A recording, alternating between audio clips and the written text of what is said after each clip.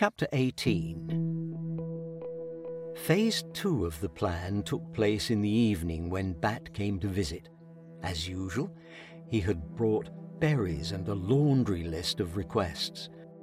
Knowing that very soon these complaints would be the least of Bat's worries, Jeremiah decided to interject and cut to the chase.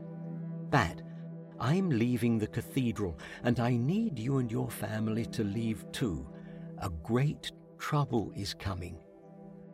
The intensity of Jeremiah's words must have brought a certain clarity to them, for Bat seemed to understand right away. But where would we go? We're only familiar with the area near the cathedral. You don't need to go far. Any of the buildings nearby will be safe enough, but you must leave the cathedral. This did little to subdue the rising panic in Bat's voice. But no other building in the city has hiding places like this. Whiteface will... The gargoyle interrupted again. You don't need to worry about Whiteface anymore. I'm going to take care of him. For the first time in Jeremiah's memory, Bat was speechless. The pause was so long that he wondered if, perhaps, his streak of clarity had ended and he was no longer being understood. At last Bat spoke up.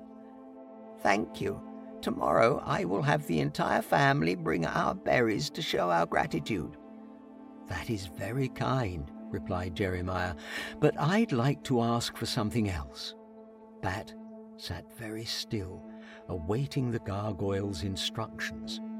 Instead of bringing berries, could you ask your family to bring any sharp pebbles they can find, and instead of leaving them at my feet, I'd like you to fly them directly towards my feet and use them to scrape the stone beneath my toes until it begins chipping.